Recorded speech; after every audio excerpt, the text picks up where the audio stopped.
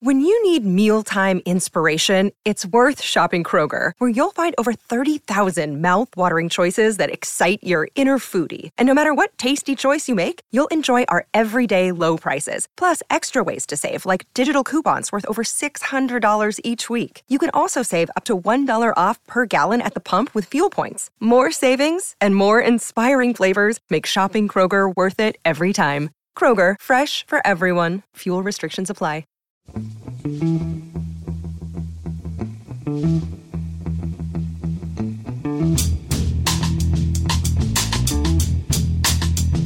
Hello and welcome to The Price of Football, the show that looks at the money behind the beautiful game and is still checking the thesaurus to find other words for robbed. I'm Kevin Day, here's Liverpool University's Kieran Maguire. Kieran, that was an act of larceny that Uncle Terry would have been proud of. Well, Neil Mopay can take me dry for all I care, Kevin, and I just ruffle his hair and give him a cheeky squeeze of the cheeks. Yeah, Neil Mopay does realise that was the children's end he was giving it large to, doesn't he? That was the family end. That was basically 24, 12-year-olds he was making hand gestures at. And for those of you Brighton fans who have been getting in touch with me to say that's exactly what Palace did to Brighton last season, stop living in the past. Come on. It's 2021. It was lovely to see you in the pub beforehand, though. Yes, and it was great to meet, well, first of all, to meet the legendary Portson's Arms and the staff there were fantastic, and to meet those Palace fans who I've become friendly with, through the podcast, the likes of Julian and Gazbod and Martin and so on. Absolutely fantastic bunch of people, and that's what rivalry's about. It's rivalry, but you actually find out that you've got 99% of what you've got is in common because we are similar clubs of a similar size, and for 90 minutes twice a year we hate each other's guts, and then we can still have a pint beforehand. 95 minutes, Kieran. Yeah, no, actually, I quite agree with you, but an executive decision was taken not to invite you back after the game. But very wise. Yeah, and also, if Julian Chenery is listening to this, the shocking level of fanboy behaviour really edged me out of the photograph that you wanted to have a date with. It's shameful, Kieran. Later in the show, I'm delighted to say we'll be hearing from Trevor Birch, who's Chief Executive of the EFL. Before that, some news stories, and the first one is about a crime that took place in SC25. No, it's not. The first story, Kieran, is, and this will be mentioned in the interview with Trevor Birch, which we've just completed, the unfortunate reality of administration is making itself felt at Derby. Yes, it has been confirmed by the administrators. I think, as predicted, that there have been a number of redundancies. I think the Athletic have said, up to 20. These are the back office staff who have lost their jobs as a result of the financial mismanagement and gambling approach taken by Mel Morris. And it's these people who are now worrying how they're going to have to go and pay the rent and the mortgage next month. It's these people who will be frantically putting together CVs and trying to contact everybody they know elsewhere in the industry, and it'll be these people that whose families will be potentially having to speak to people about benefits and so on. And this is the tragedy of administration. It's not a case of everybody wants in football, even Forest fans, because as we say, you can't have a rivalry without rivals. Yeah. Everybody wants Derby County to come out of this with a football club to support that football club playing at Pride Park, but there have been casualties. I understand that the wages, which are due to be paid on the 30th of September, I believe the administrators have said that those wages will be paid, and they've tried to be positive to staff and say, well, they are trying to not have any further redundancies. So, again, fingers crossed in respect of that. And some Derby fans have been in contact and said, well, what can they do? Well, what they can do is, if you're a Derby fan that doesn't have a season ticket, well, go along and buy a match day ticket. In fact, if you're a Derby fan with a season ticket and you can afford to, go and buy a match day ticket on top of your season ticket. Every penny helps now. And by doing so, you're helping to preserve jobs for those people who are working at Derby County, doing the jobs having those roles which are unsung but still are vital to the club. Yeah, and of course, being football fans, Derby fans have already set up funds or are trying to raise money as a sort of hardship fund for the staff made redundant. Kieran, do the normal rules of redundancy apply in administration? Because you'll have staff there, even if I'm sure they'll probably go for the 20 staff with the least amount of service between them, but you'll still have staff who under normal circumstances would be made redundant with a decent payoff. Does that not happen in administration? There is protection under legislation that you will get your statutory redundancy entitlement. Right. Okay. So good. if you had enhanced rights under an employment contract, that becomes more complicated, but you will still get your statutory redundancy. Yeah, see, as an ex-HR person, I should have gone straight for those statutory redundancy requirement rather than beating around the bush. But I'm pleased to hear that, because I was worried that they would be basically marched out with nothing except their latest paycheck. So it's not good news. There's no good news about it, is there, Kieran? Let's face it. UEFA, at the other end of the financial scale, UEFA have dropped the charges against the remaining 3 clubs in the European Super League. Yes, there is still a battle going on between Barcelona, Real Madrid and Juventus, probably the 3 clubs who were set to benefit the most from the Super League franchise project, and UEFA. And this is on the back of the Madrid court. You know, it could have been a very friendly judge for all we know. It's not for us to cast any accusations there. In terms of UEFA's ability to impose further sanctions. But this also has quite a few implications, and there's a really good article by our friend Matt Slater in The Athletic, and we're not sponsored by The Athletic, by the way. It's just I read it, and it summarised things, but pretty well. UEFA, it would also now appear, will be unable to impose the €15 million per team fine stroke goodwill gesture by the other members of Super League. And it ultimately, we've got to work out who's in charge of football in Europe and what is UEFA's role. And everything sort of now revolves around, is UEFA a regulatory body, i.e. its role is purely administrative, or is it in addition a competition organiser and therefore set to benefit from being a monopoly in being able to have competitions such as the Champions League and the Europa League and the Conference League, which prevents alternative competitions such as the Super League franchise. So that's the crux of the matter. You speak to different lawyers and you get, well, the answer is it depends. And there's certainly no consistency of viewpoint, because I think it's a really challenging legal case, which may or may not end up in the European Court of Justice, depending upon how bullish the rebels. Rebels has got a bit of a sexy name to it. Scumbags, I think I would perhaps refer to them. It's self-serving, self-important. I won't say the remaining words of that sentence, but so that's where we are at present.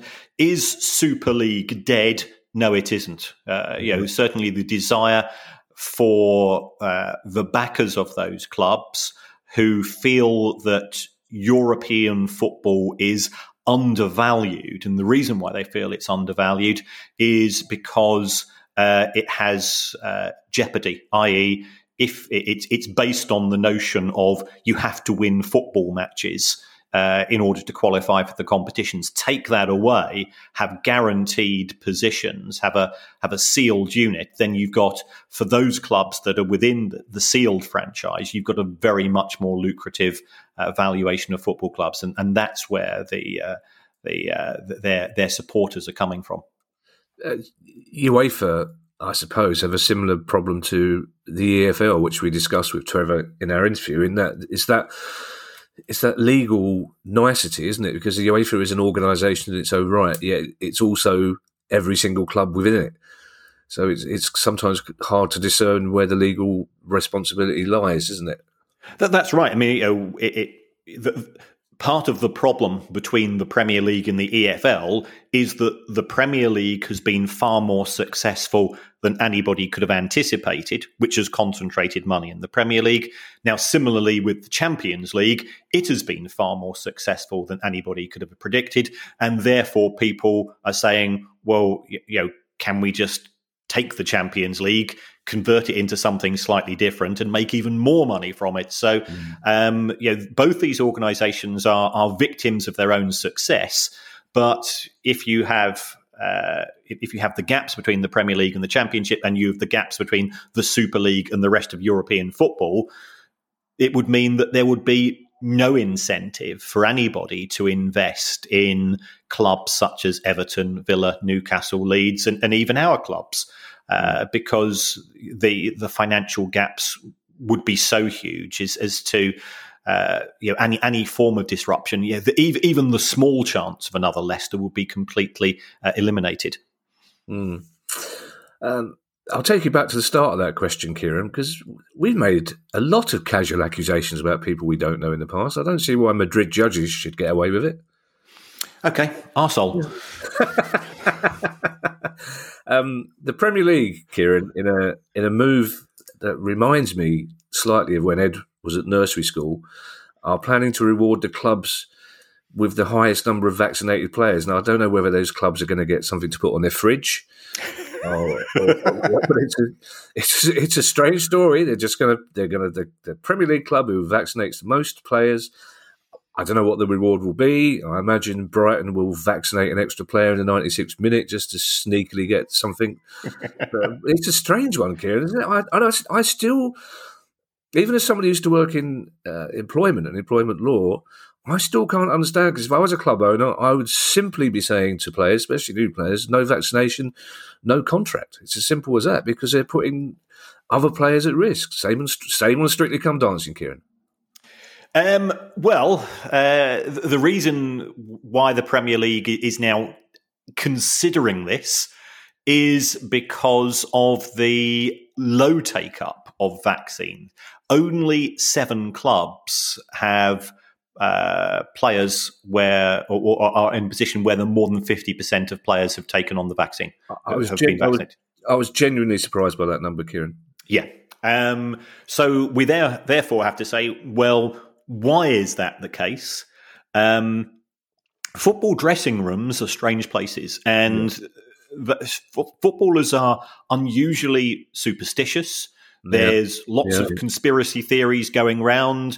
They are forming their decisions on the basis of what they're getting from WhatsApp groups, and WhatsApp groups can be fairly insular in terms of opinions. But if such and such a player, we've also got people who I can only describe as idiots. And here I'm talking about you, Matthew Letizier, who's claimed that there have been 15,000 vaccine deaths.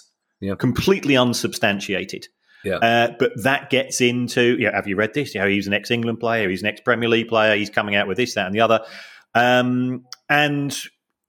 If you are a young man in your 20s and you get COVID, the Newcastle goalkeeper had it, and he said it was pretty horrendous. It really did hit him. We've got N'Golo Kante has just tested positive for it at Chelsea. If players are not taking the vaccine, they are scared that I've heard the side effects of the vaccine, or you feel pretty dreadful for 24, 48 hours. Well, if I take the vaccine on a Thursday, that means I can't play on the Saturday. Somebody could take my place. I'm lose my appearance bonus. You can see some players might go down that particular route. But where this leaves clubs and the Premier League and the government, because the government is really keen for as many people to have COVID as possible, could it be that the government might start insisting on some form of COVID certification? And in terms of these rewards, I think it has to be bigger and better than a thumbs up sticker from the Premier League, but the very fact that they are considering it, I think, is a cause for concern, because what happens if backroom staff get it, if matches have to be cancelled because players get COVID and pass it on. It's messy, and as we move towards winter, how the country is going to have to deal with the 5 million people who, for whatever reason, can't or won't take the vaccine, I think is a much broader issue for society. Yeah, unfortunately, we've got another idiot-based question coming up, or based story coming up. But so let's do a couple more sensible ones before we get onto that, so I can prepare my righteous anger. Hearts and Motherwell have complained to the SPFL over away fans being locked out of their matches with Celtic and Rangers. Yes, this I think this is a bit of bully boy tactics by Rangers and Celtic. Whoa, you're going to get tweets now, boy. I'm going to get tweets, but I don't think it reflects well on either club. Under SPFL rules, every club has to set aside a reasonable proportion of tickets for away fans. So they don't say it's got to be 1,500 or 3,000 because there are some clubs in the SPFL who have relatively low crowds, and then we've got the two big Glasgow clubs who 45, 50,000 and who therefore would take a lot of away fans under normal circumstances. But for Rangers and Celtic to say, well, try to use COVID as to validate not allowing away fans seems very harsh. Now, during COVID, the SPFL said, well, a reasonable number of tickets allowed for away fans could be 0 because we don't want to encourage people to travel. We were in a period of social distancing and so on.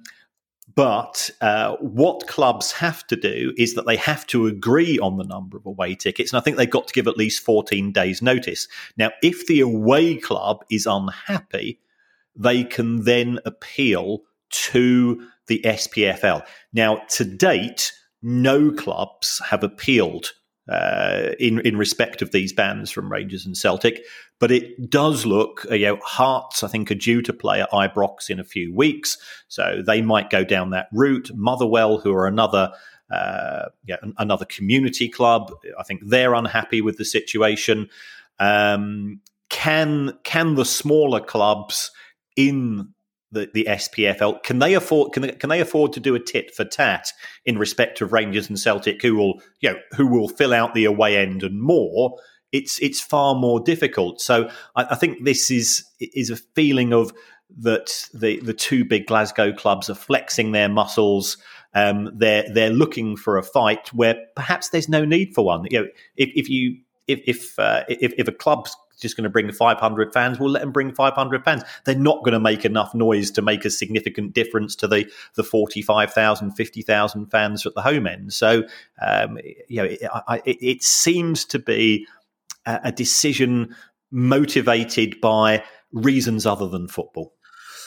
Yeah, I'm staying in Glasgow, Kieran. Celtic, and I had to read this several times and double-check with Guy that it's right, but Celtic generated 3 times as much money from matchday income as Manchester United did in the last season with crowds. Well, no, it wasn't the last season with crowds. It was in the last season. We've just seen Celtic and Manchester United are the first 2 clubs to publicise their 2020-21 sets of accounts. And I think everybody was expecting match day income to be close to 0. Yeah. Manchester United's match day income, which is normally around about £110 million in a full year, that went down to 7. And that was, I think there was one match at the end of the season where some people were allowed to attend. There was, and also Manchester United have a membership scheme. So I think they included the membership fees in their matchday income. So that came to £7 million. And I was expecting Celtic's figures to be close to 0. And they went down from 35 to 20. And I thought, blimey O'Reilly, what's going on here then?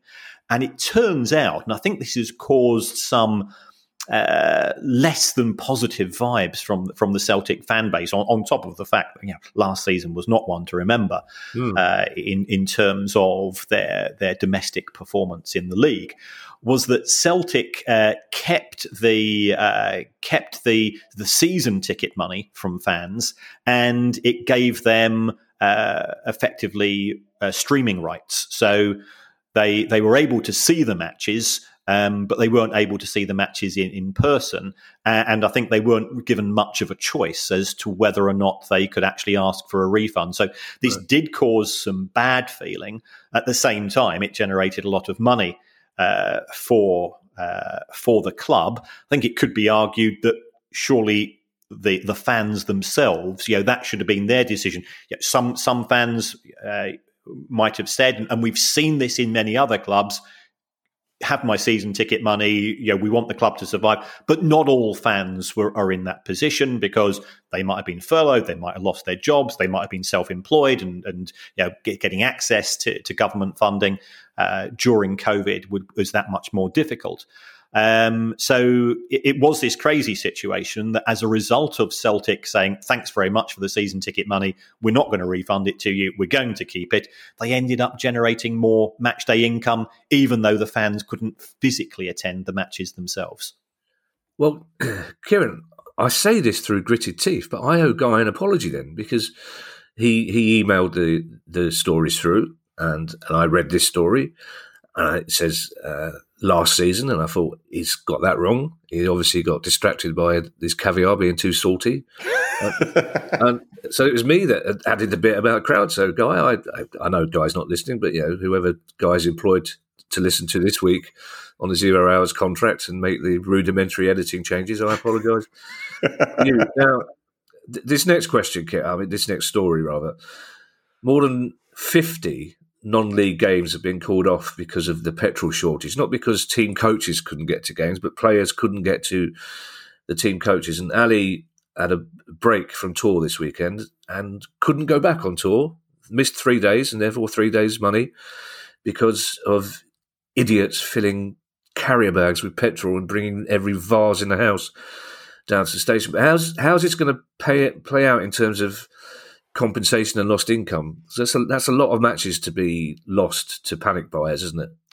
Yes, I think we're probably talking here something like tiers 10 and 11, the likes of the Isthmian League and so on, where the clubs don't necessarily even have a coach, because players will travel to matches, and of course the clubs couldn't guarantee that 11 players could get to matches because you can't put fuel in your car. So again, I think we mentioned this on Monday's show that I live about 400 yards from a petrol station, and I went there to get some ciabatta yesterday, and there was a woman there who I think she'd paid something like £7.50 to top up her tank, and I'm going, this is ridiculous, And I said, why are you doing this? She said, well, I might run out. I said, well, how many miles do you do in a year? She says 4,000.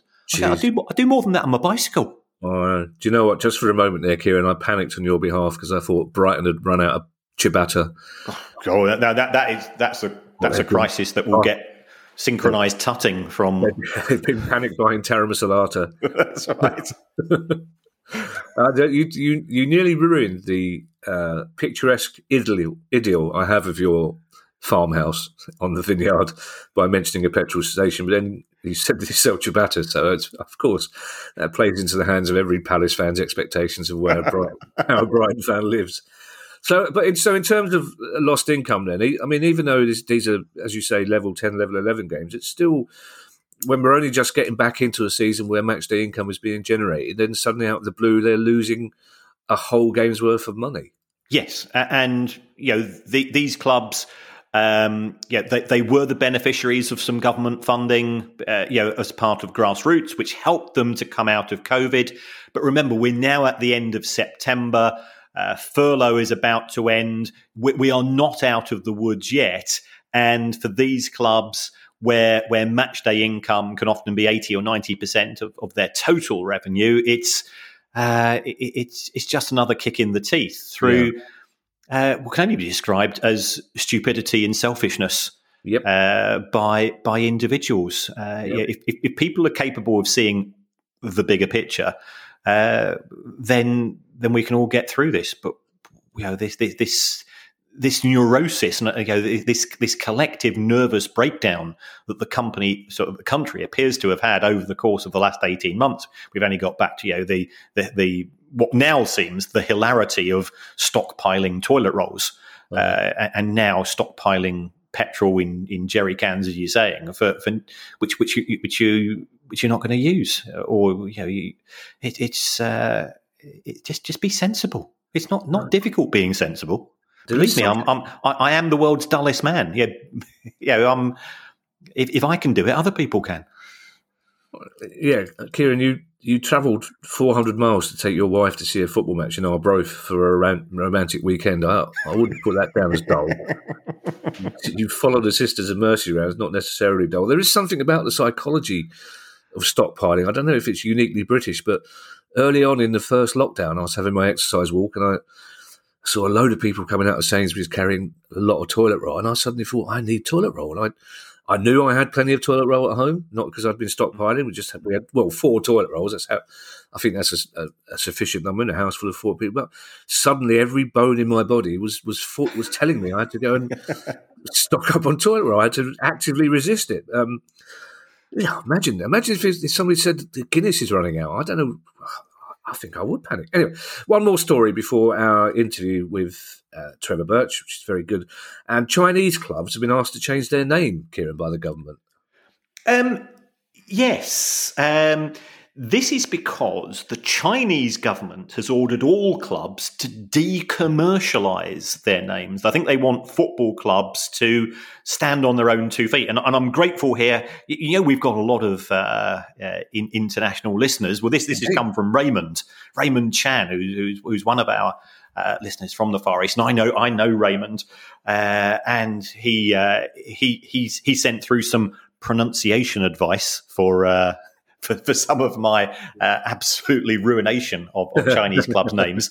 But yeah, this is again part of the discomfort, I think, that the Chinese government has with the approach by large industrial organizations in China to acquire a football club and to then use it as a vehicle for marketing and advertising purposes. So they've said, if you want to own a football club, then fine. But in terms of a name, then it's got to have a traditional name, and that's good, because I don't like the likes of RB Leipzig and so on, and I wouldn't want if football clubs in this country went that way, I'd be absolutely appalled. And you've got to give credit to the football authorities here. Is that's one thing which I think is effectively outlawed. So you can't have you can't have Bet365 Stoke as a name, and let's hope that's forevermore. Well, that's what I was going to ask you, Kieran, because is this the case of NatWest Bank, for example, setting up a new club and calling it NatWest United, or is it a case of taking over an existing club and, as you say, calling it NatWest Stoke? Well, I think it was a case of new owners coming in and being able to utilise their name in respect of existing clubs. That cannot be the case here. In the UK, I think the Football Association, the Premier League, the EFL, and other clubs below. Although we did have Total Network Solutions, didn't we, for a while in Wales, who then I think changed their name to something rather strange and certainly unpronounceable, given my lack of Welsh skills. Yeah, we need a Welsh version of Raymond Chan, then, don't we? And Catherine, I know just the girl, Catherine Jones. Now, Kieran, looking after 72 Football League clubs sounds to me like all the hard work of keeping kittens in a basket without any of the whiskery fun. We spoke to the chief executive of the EFL, Trevor Birch, to find out what it's actually like.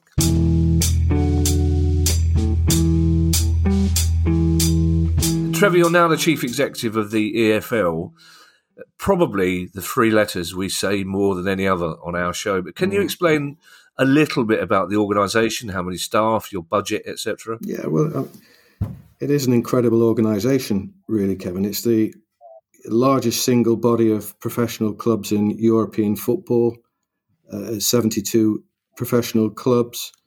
We represent the club's interests in domestic football and the wider political structure, including FA Board and FA Council. The objectives of the EFL is to organise, govern and regulate the competition. We ensure it runs smoothly, and we're putting on over 2,000 games a season. And prior to COVID, of course, we had 18 million fans coming through the turnstiles. I think, there was one statistic I saw that more people watch the EFL matches than any other sporting competition in the UK. And that's our greatest strength, really, isn't it? The teams are an integral part of the towns and the cities of the UK, reaching all areas and probably delivering the single biggest form of communal activity in the local area. We've got a revenue of clubs have got an annual turnover of about 800 million. We ourselves as a league have about 180 million, which is driven from the collective sale of media rights and sponsorships. So it's it undertakes a fantastic position within the local communities. And I'd say the other thing that we need to mention there with the communities, Kevin, is the great work that the EFL Trust do, which delivers all those community projects, engaging with over 1 million people in the country. So the reach is quite phenomenal. This episode of The Price of Football is brought to you by the AI-powered workspace Notion. What if you had access to tomorrow's tools today?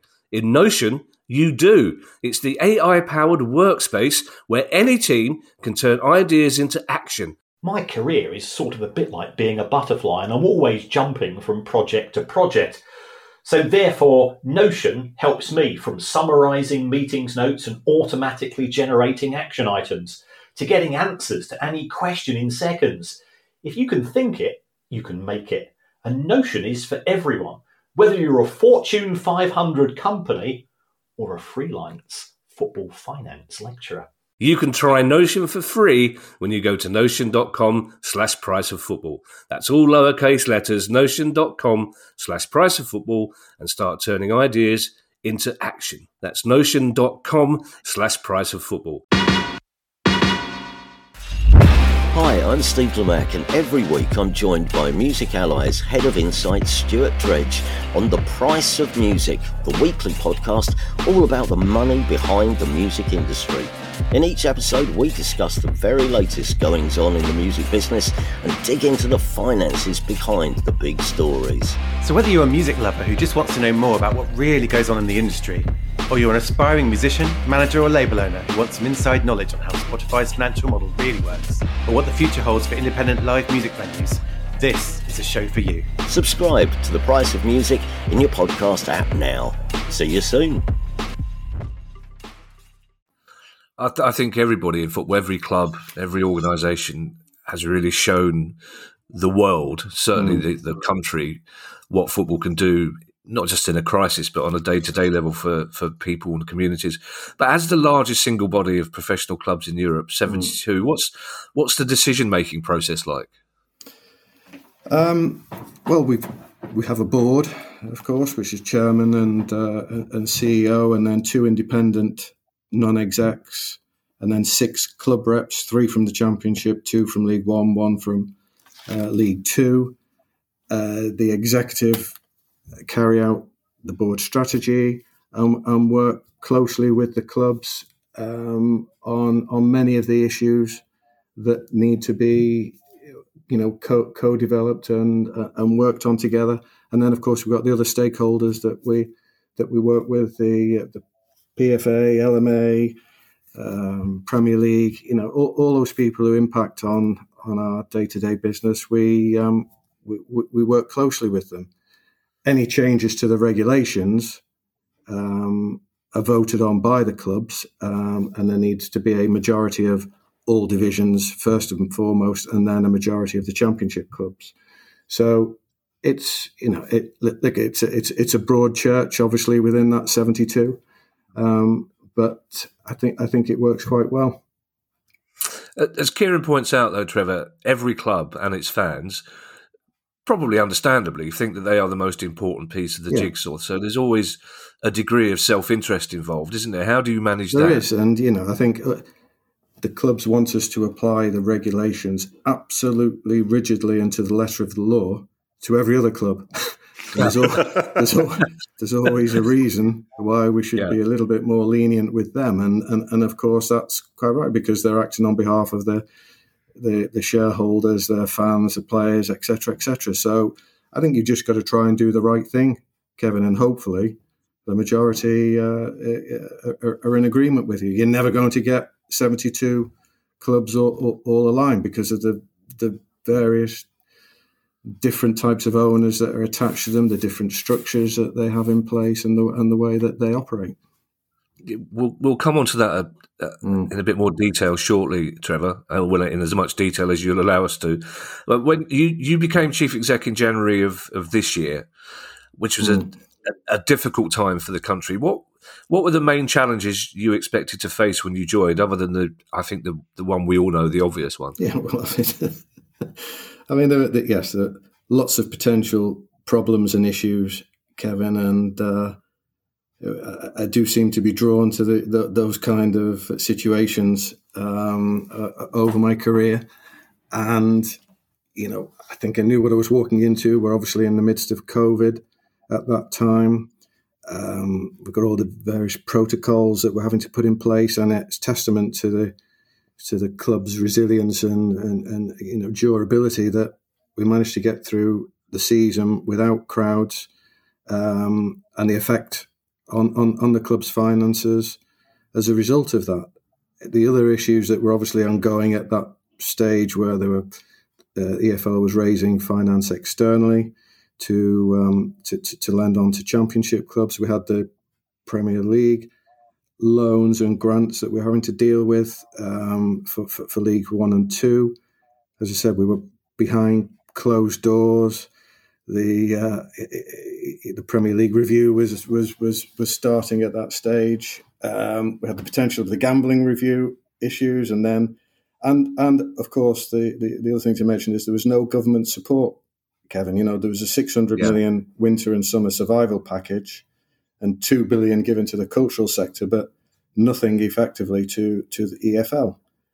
Perception being obviously that football has enough money within it, but therein lies the problem in that the Premier League have the majority share of that. Yeah, Trevor, given that shameful and still somewhat under-publicised lack of central government help, are you surprised that EFL clubs have, touch wood, come through the pandemic relatively unscathed, or were you confident that measures the EFL had in place would see them through? Yeah, I think it's been a stressful time for all the clubs, Kevin, and the financial picture and outlook was as challenging, I think, as it's ever been. And with stats like 85% of clubs are trading at a loss pre-player sales, that only 17 are profitable, and reliant on owner funding, owners who also in their own businesses were being put under pressure. But as I look at it, though, and I was at Cambridge last night and talking to Ian Mather there, the CEO, that they're not in too bad a position, and it's a very mixed picture, I think, throughout the leagues, and particularly in the Leagues 1 and Leagues 2, where there's been a number of packages and support, Kevin, that's being provided. For example, I mentioned the loans, but we ourselves have made loans and basic award advances. We worked hard to reduce the rebate to Sky, for example, when COVID hit. There's been furlough of staff, cost savings in match operations because we're behind closed doors, And then, of course, we had salary caps and squad limits, which undoubtedly helped.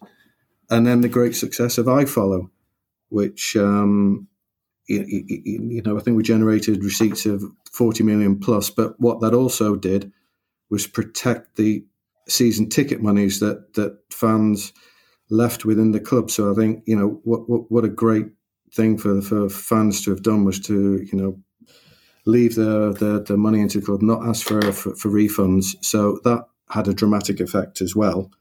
And then ultimately HMRC not enforcing any repayment and allowing time to pay agreements. So, but then of course, last but not least, was the owners themselves who were continuing to fund the club. So I think that mixture of that package, Kevin, has enabled the clubs to pull through. And what's your relationship like with the Premier League? Are you in constant dialogue with them over COVID and other issues? Do you get a feeling as well sometimes from the Premier League that even though clubs were in the EFL 1-2 seasons ago, once they reach the Premier League, they're less concerned about helping you than perhaps about the help they would have got for themselves previously? They provided the grants and loans package.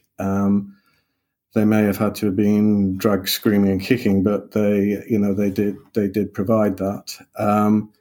We worked with them on the protocols, of course, in terms of the operations for getting games on, Kevin. So I think that the dialogue is pretty regular because they are one of obviously the major stakeholders. And at the other end, Trevor, we've had fans recently of several clubs in the National League ask if the EFL would consider expanding to perhaps include a regional League 3, because, as you know, there was a lot of unhappiness about the way the National League handled the pandemic. I have to say, Kevin, just at the moment, 72 clubs is probably sufficient for me to be going on with. I mean, Tracy might have other ideas, but we might talk about that at some stage. But for the moment, I think, I've pretty much got my hands full. Right. Well, let's talk about it now then, Trevor. What's your initial reaction to Tracy Crouch and her fan-led review? Yeah, we've engaged with them, Kevin, and looking forward to seeing what her final report says. I mean, a lot of the things we're in agreement with, and I think most people have a view of it that they would say the initiatives and some of the things she's suggesting are pretty sensible. I mean, it might be the detailed analysis of what she's proposing that we might have some issues with, but otherwise, I don't think we've got a fundamental problem with it. And certainly, Kieran, we found when talking to her, and you were part of the review, she does recognise the importance of the 72 just as much as she does of the 20, doesn't she? Oh, absolutely. I think she really understands the importance, as Trevor was saying, of football clubs as being a beacon for individual towns, and it does bring people together. And it is a unique industry, and therefore needs some form of protection in order to continue the valuable work that it does, not only for that entertainment on a Saturday and a Tuesday and a Wednesday night, but also for the amazing work that the community schemes do in helping individuals and groups.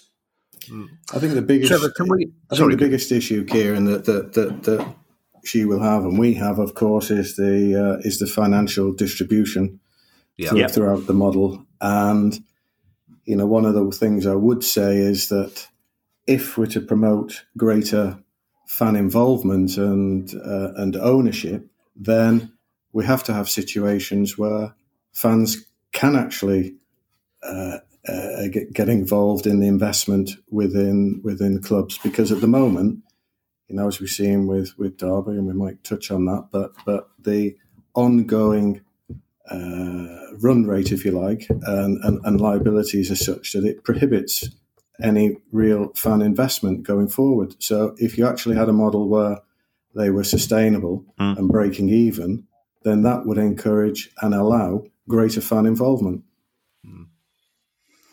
Well, talk of financial distribution, Trevor, takes us nicely onto my next question, which was, can we talk about your problem child now, which is the Championship, or as Kieran calls it, the basket case?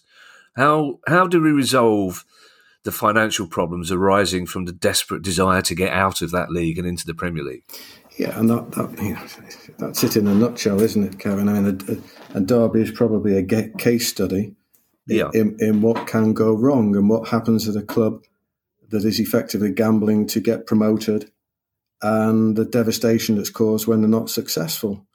But you have to ask, the reason why that happens, and it's happened to other clubs in the past as well, who have overstretched themselves, and we would contend it's the presence of parachute payments within the Championship that drives that behaviour. Where clubs who are not in receipt of those payments have to overextend themselves to be able to compete. I think I was looking at some stats the other day that in the last, I think over 28, and I'll defer to Kieran here, but over the last 28 seasons of the Premier League, I think it's 1.4 clubs out of 3 have been promoted back or in receipt of parachute payments, and then in the last 10 seasons it goes to 1.6 out of every 3, and then in the last 5 it's what is it, 8? Is it? I can't remember the word, but it's like a 60% chance of getting promoted if you're in receipt of parachute payments. So I think it was 1.8. Yeah, 1.8 out of the 3 were promoted. So it clearly has a distorting effect both on the pitch performance, but also, as I said, on the behaviours of owners who are trying to compete. So there has to be some kind of levelling of the cliff edge, or reducing of the cliff edge to enable a smoother transition, and therein lies the problem. How do you achieve that, and what's the mechanism? And I know, I've heard Kieran in the past, but it's a difficult nut to crack. Well, that's the problem, because you either make it more financially attractive to stay in the Championship or not to panic if you're in the Championship, or you make it less financially attractive to be in the Premier League, and both of those are going to be almost impossible to do, aren't they? Yeah, and you have sympathy for the Premier League, who's saying, well, we need to support those clubs who are relegated, but it does, the chaos it causes in the Championship is just too great, and it's increasing, isn't it? Even last season, the 3 clubs finished 1st, 2nd, and 4th who were relegated. So I think it's increasing, and with 7 clubs, Kevin, receiving, I think last year, 234 million, and 136 million received by the other 17 in terms of media payments. So 230 for 7 clubs and 136 for the other 17. You can see the distorting effect it has on it. Kieran, just for new listeners, I'll ask you to say this out loud once again, but your theory is that the gap between the two is just simply too great, unlike in Scotland where there's a slope rather than a mountain. Yeah. My view is parachute payments are there to solve a problem because the Premier League has been too successful. Now, remove the need for parachute payments, and I'm all in favour of getting rid of them. But getting the Premier League to give up its money, or what it sees in its money, I think is the challenge. At present, on average, Premier League clubs who are relegated to the Championship have a 40% reduction in wages in the first season. If we abolish parachute payments, then realistically you're probably going to need a 75 to 80% wage cut. And could you persuade a player to come onto those terms? I think that would be a challenge. There are already wage reductions And I see the logic and the necessity of those, but parachute payments are a solution to a bigger problem, and the bigger problem is the difference between the Premier League and the Championship. And therein lies the problem with Tracy's review, Kieran, as well, is that that's the biggest problem to solve in terms of domestic football. Yeah. How do you redistribute the wealth? Well, we're all suffering because of the amazing success that the Premier League has achieved. We're a victim of that success. Mm. Trevor, there will be many fans of Reading listening to this, and many, many fans of Derby listening to this, trust me.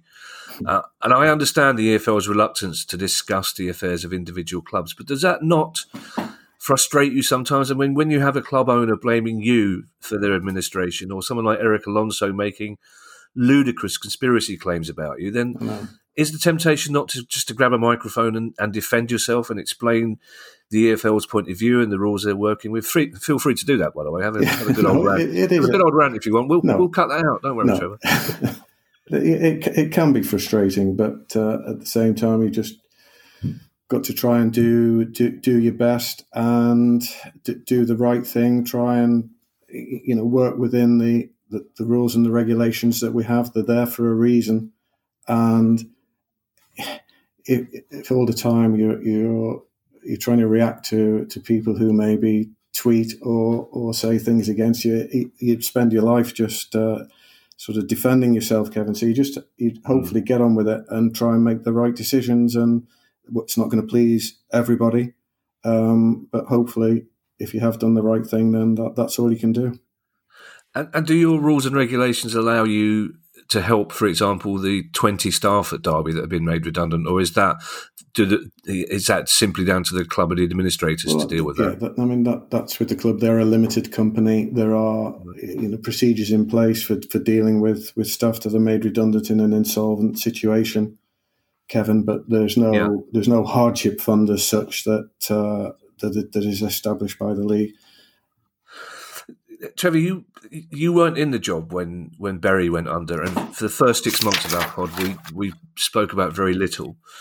What lessons have the EFL learned from that shameful situation to help prevent it happening again to another club? Well, I think we've made a few changes. I think since then, paying wages late, for example, attracts a sanction now. We have a so-called 30-day rule, which is days when you're late in terms of paying either wages or other clubs' monies. Each day will add to a 30-day rule, and if you breach that 30 days, then you'll be subject to sanctions and be unable to. You'll be in an embargo, etc., etc. Owners. I think in the Bury situation, an owner was allowed to buy the shares and then have 10 days subsequently to provide details of how he was going to fund it. Well, that can't happen now. That has to, you have to provide that before you actually own the shares and pass the owners and directors test. So we've also got future financial information requirements now from clubs in League 1 and 2, which weren't there at that stage. They were only used for Championship clubs, and that gives us an ability to look at the future budgets, and if we think that there's a need, we can ask for so-called secure funding to make sure that funds are there to support the club. So, in other words, the EFL can be more proactive now to step in and head the situation off. We're looking at the financial regulations as we speak. We've got a working party. We're working with the PFA with it as well to refine them even further and to try and protect clubs and the league from any of these other unfortunate incidents. Trevor, it's been an absolute pleasure to talk to you. Thank you, and hopefully we'll get to talk again soon.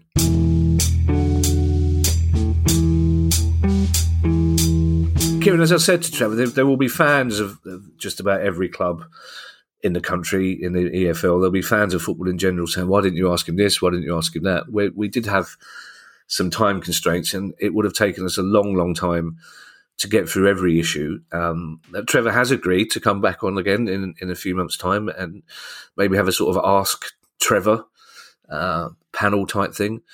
But I thought it was really interesting. I in particular, it made me laugh when I asked about possibly the EFL taking over the National League. When he basically said, "I've got enough problems with the 72 kids I've got already, without adding another 24 kids to the mix." But I thought he was very open and honest about some of the issues facing the EFL in competition with the Premier League. And once again, as always, parachute payments again. This is a situation that's got to be resolved somewhere or another, isn't it, Kieran?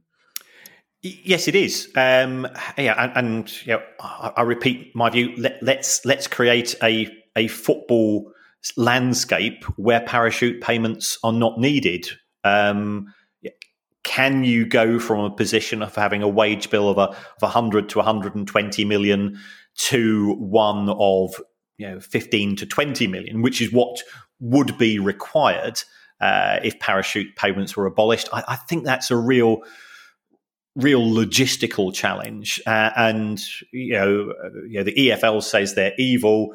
I think to a certain extent they're a necessary evil, in the sense that if you didn't have them, then the risk of clubs going into administration would be far greater. Yeah. So address the imbalance, and that imbalance also has got to take place within the EFL itself. At present, there's a huge imbalance between the Championship and League One. And remember, we do have parachute payments given by EFL clubs when they drop into the National League, because the National League TV deal is worth buttons compared to League Two, just as is the Championship TV deal compared to the Premier League. So it's a real challenge. I have spent hours and hours on my spreadsheets looking at different distribution models, transferring parachute payments to all the clubs in the EFL, narrowing gaps, splitting gate receipts between the home club and the rest of the football pyramid. I've tried everything, and whatever you do, and you still have to preserve the fact that the likes of Manchester United and Liverpool and Chelsea and Manchester United and Manchester City are the big drivers of interest in the football. So therefore, they deserve to be rewarded more than others. But at the same time, they don't want to give up anything to the smaller clubs in the Premier League, who in turn don't want to give up anything to the clubs in the Championship, who in turn don't want to give anything up to the clubs in League One. Everybody wants redistribution where somebody else is giving them more money, and it's tricky. It's very, very tricky. Yeah, I'd like to publicly thank Trevor, actually, Kieran, as I think, as you know, because you caused it by being honest in the past in your criticism of some EFL practices. There are people at that organisation, Kieran, who perhaps won't be sending you a Christmas card. So it's taken us a while to establish friendly relationships, but Trevor was good enough to reach back to us and wants to come back on again and wants to establish a relationship whereby he can talk to fans about what the EFL do. But of course, as he said, sometimes when he's offered the opportunity to talk about a situation between the EFL and a club, it's the club that would get annoyed if he did, because he would then be breaching confidentiality rules. For all that we say, come on, you can put your side of the story, if they were to do that. So I think our listeners need to realise that people like Trevor sometimes need to be circumspect in the replies that they give to us. But I thought he was very good, and I'm very appreciative that he came on. It's nice that we're all friends again, Kieran, isn't it? Yeah. And also, we've spoken to, and we're not here to blow, to say that we're having a love-in now, but I've spoken to fans at clubs such as Swansea and Portsmouth, and they say that in his role as administrator or in his role at the club on an executive level, he was the one person they always felt that they could trust, because he wouldn't try to pull the wool over their eyes. He wasn't interested in sound bites. And he did have a good working knowledge of what's important in business, and that is cash. And Trevor comes from an insolvency background, which is the same as as what I used to do in the dim and distant past, and I think he knows the critical elements in the game. Yeah, I know the expression you were searching for there, Kieran. It's always struck me that on a practical level, blowing smoke up anybody's bottom would present quite a few issues, I'm guessing. Really, you'd have to be inside for a start off, wouldn't you? There's any sign of a breeze. Yes. And on that image, if you would like to make a contribution to our always free-to-air podcast, and that's very kind of you, please go to patreon.com/price of football. This is our news pod today. On Mondays, we have a questions pod. And if you have any questions for us about any aspect of football finance, anywhere in the world, at any level of football, it's questions@priceoffootball.com. And in the meantime, I shall hand you over to Kieran Maguire for his customary farewell, which I think this week of all weeks, it's appropriate that a Brighton fan gets the last 5 seconds. Indeed. Well, once again, folks, thank you again for your support, which manifests itself in many ways. We do appreciate it. We are actually delighted the fact that somehow we've broken into the top 100 podcasts in the UK. Now, there are 2.2 million different podcasts on the planet. So the fact that you're listening to us, some of you are listening to us, it is very flattering. We've always said we are looking forward to the day where this podcast is no longer required.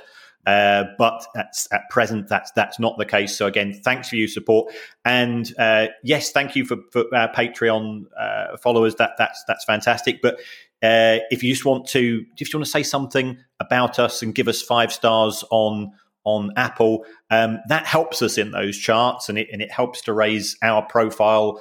When we have asked some other senior people in football to come on the show in future weeks, where we're hoping to be able to confirm that very soon, and things like this do make a difference. And if you give us the 5 stars, it doesn't actually matter what you say. By all accounts, you could say you'd rather it was presented by Frankie Boyle and Susie Quattro, which I think will be a fantastic combination. And for those of you too young to remember, myself and Kevin used to like Susie Quattro on Top of the Pops in 1973 with Devilgate Drive. Is that right? Yeah, amongst other things. Yeah, I've had the pleasure of meeting Susie. Oh, have you? Oh, yeah. Wow.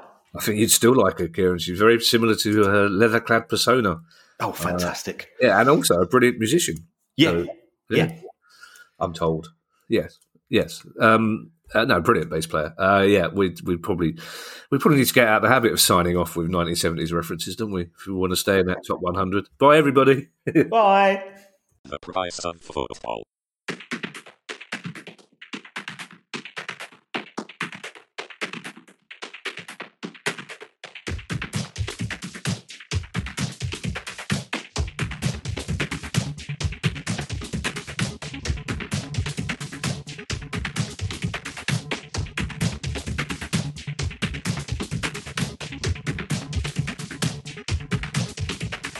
The price of football.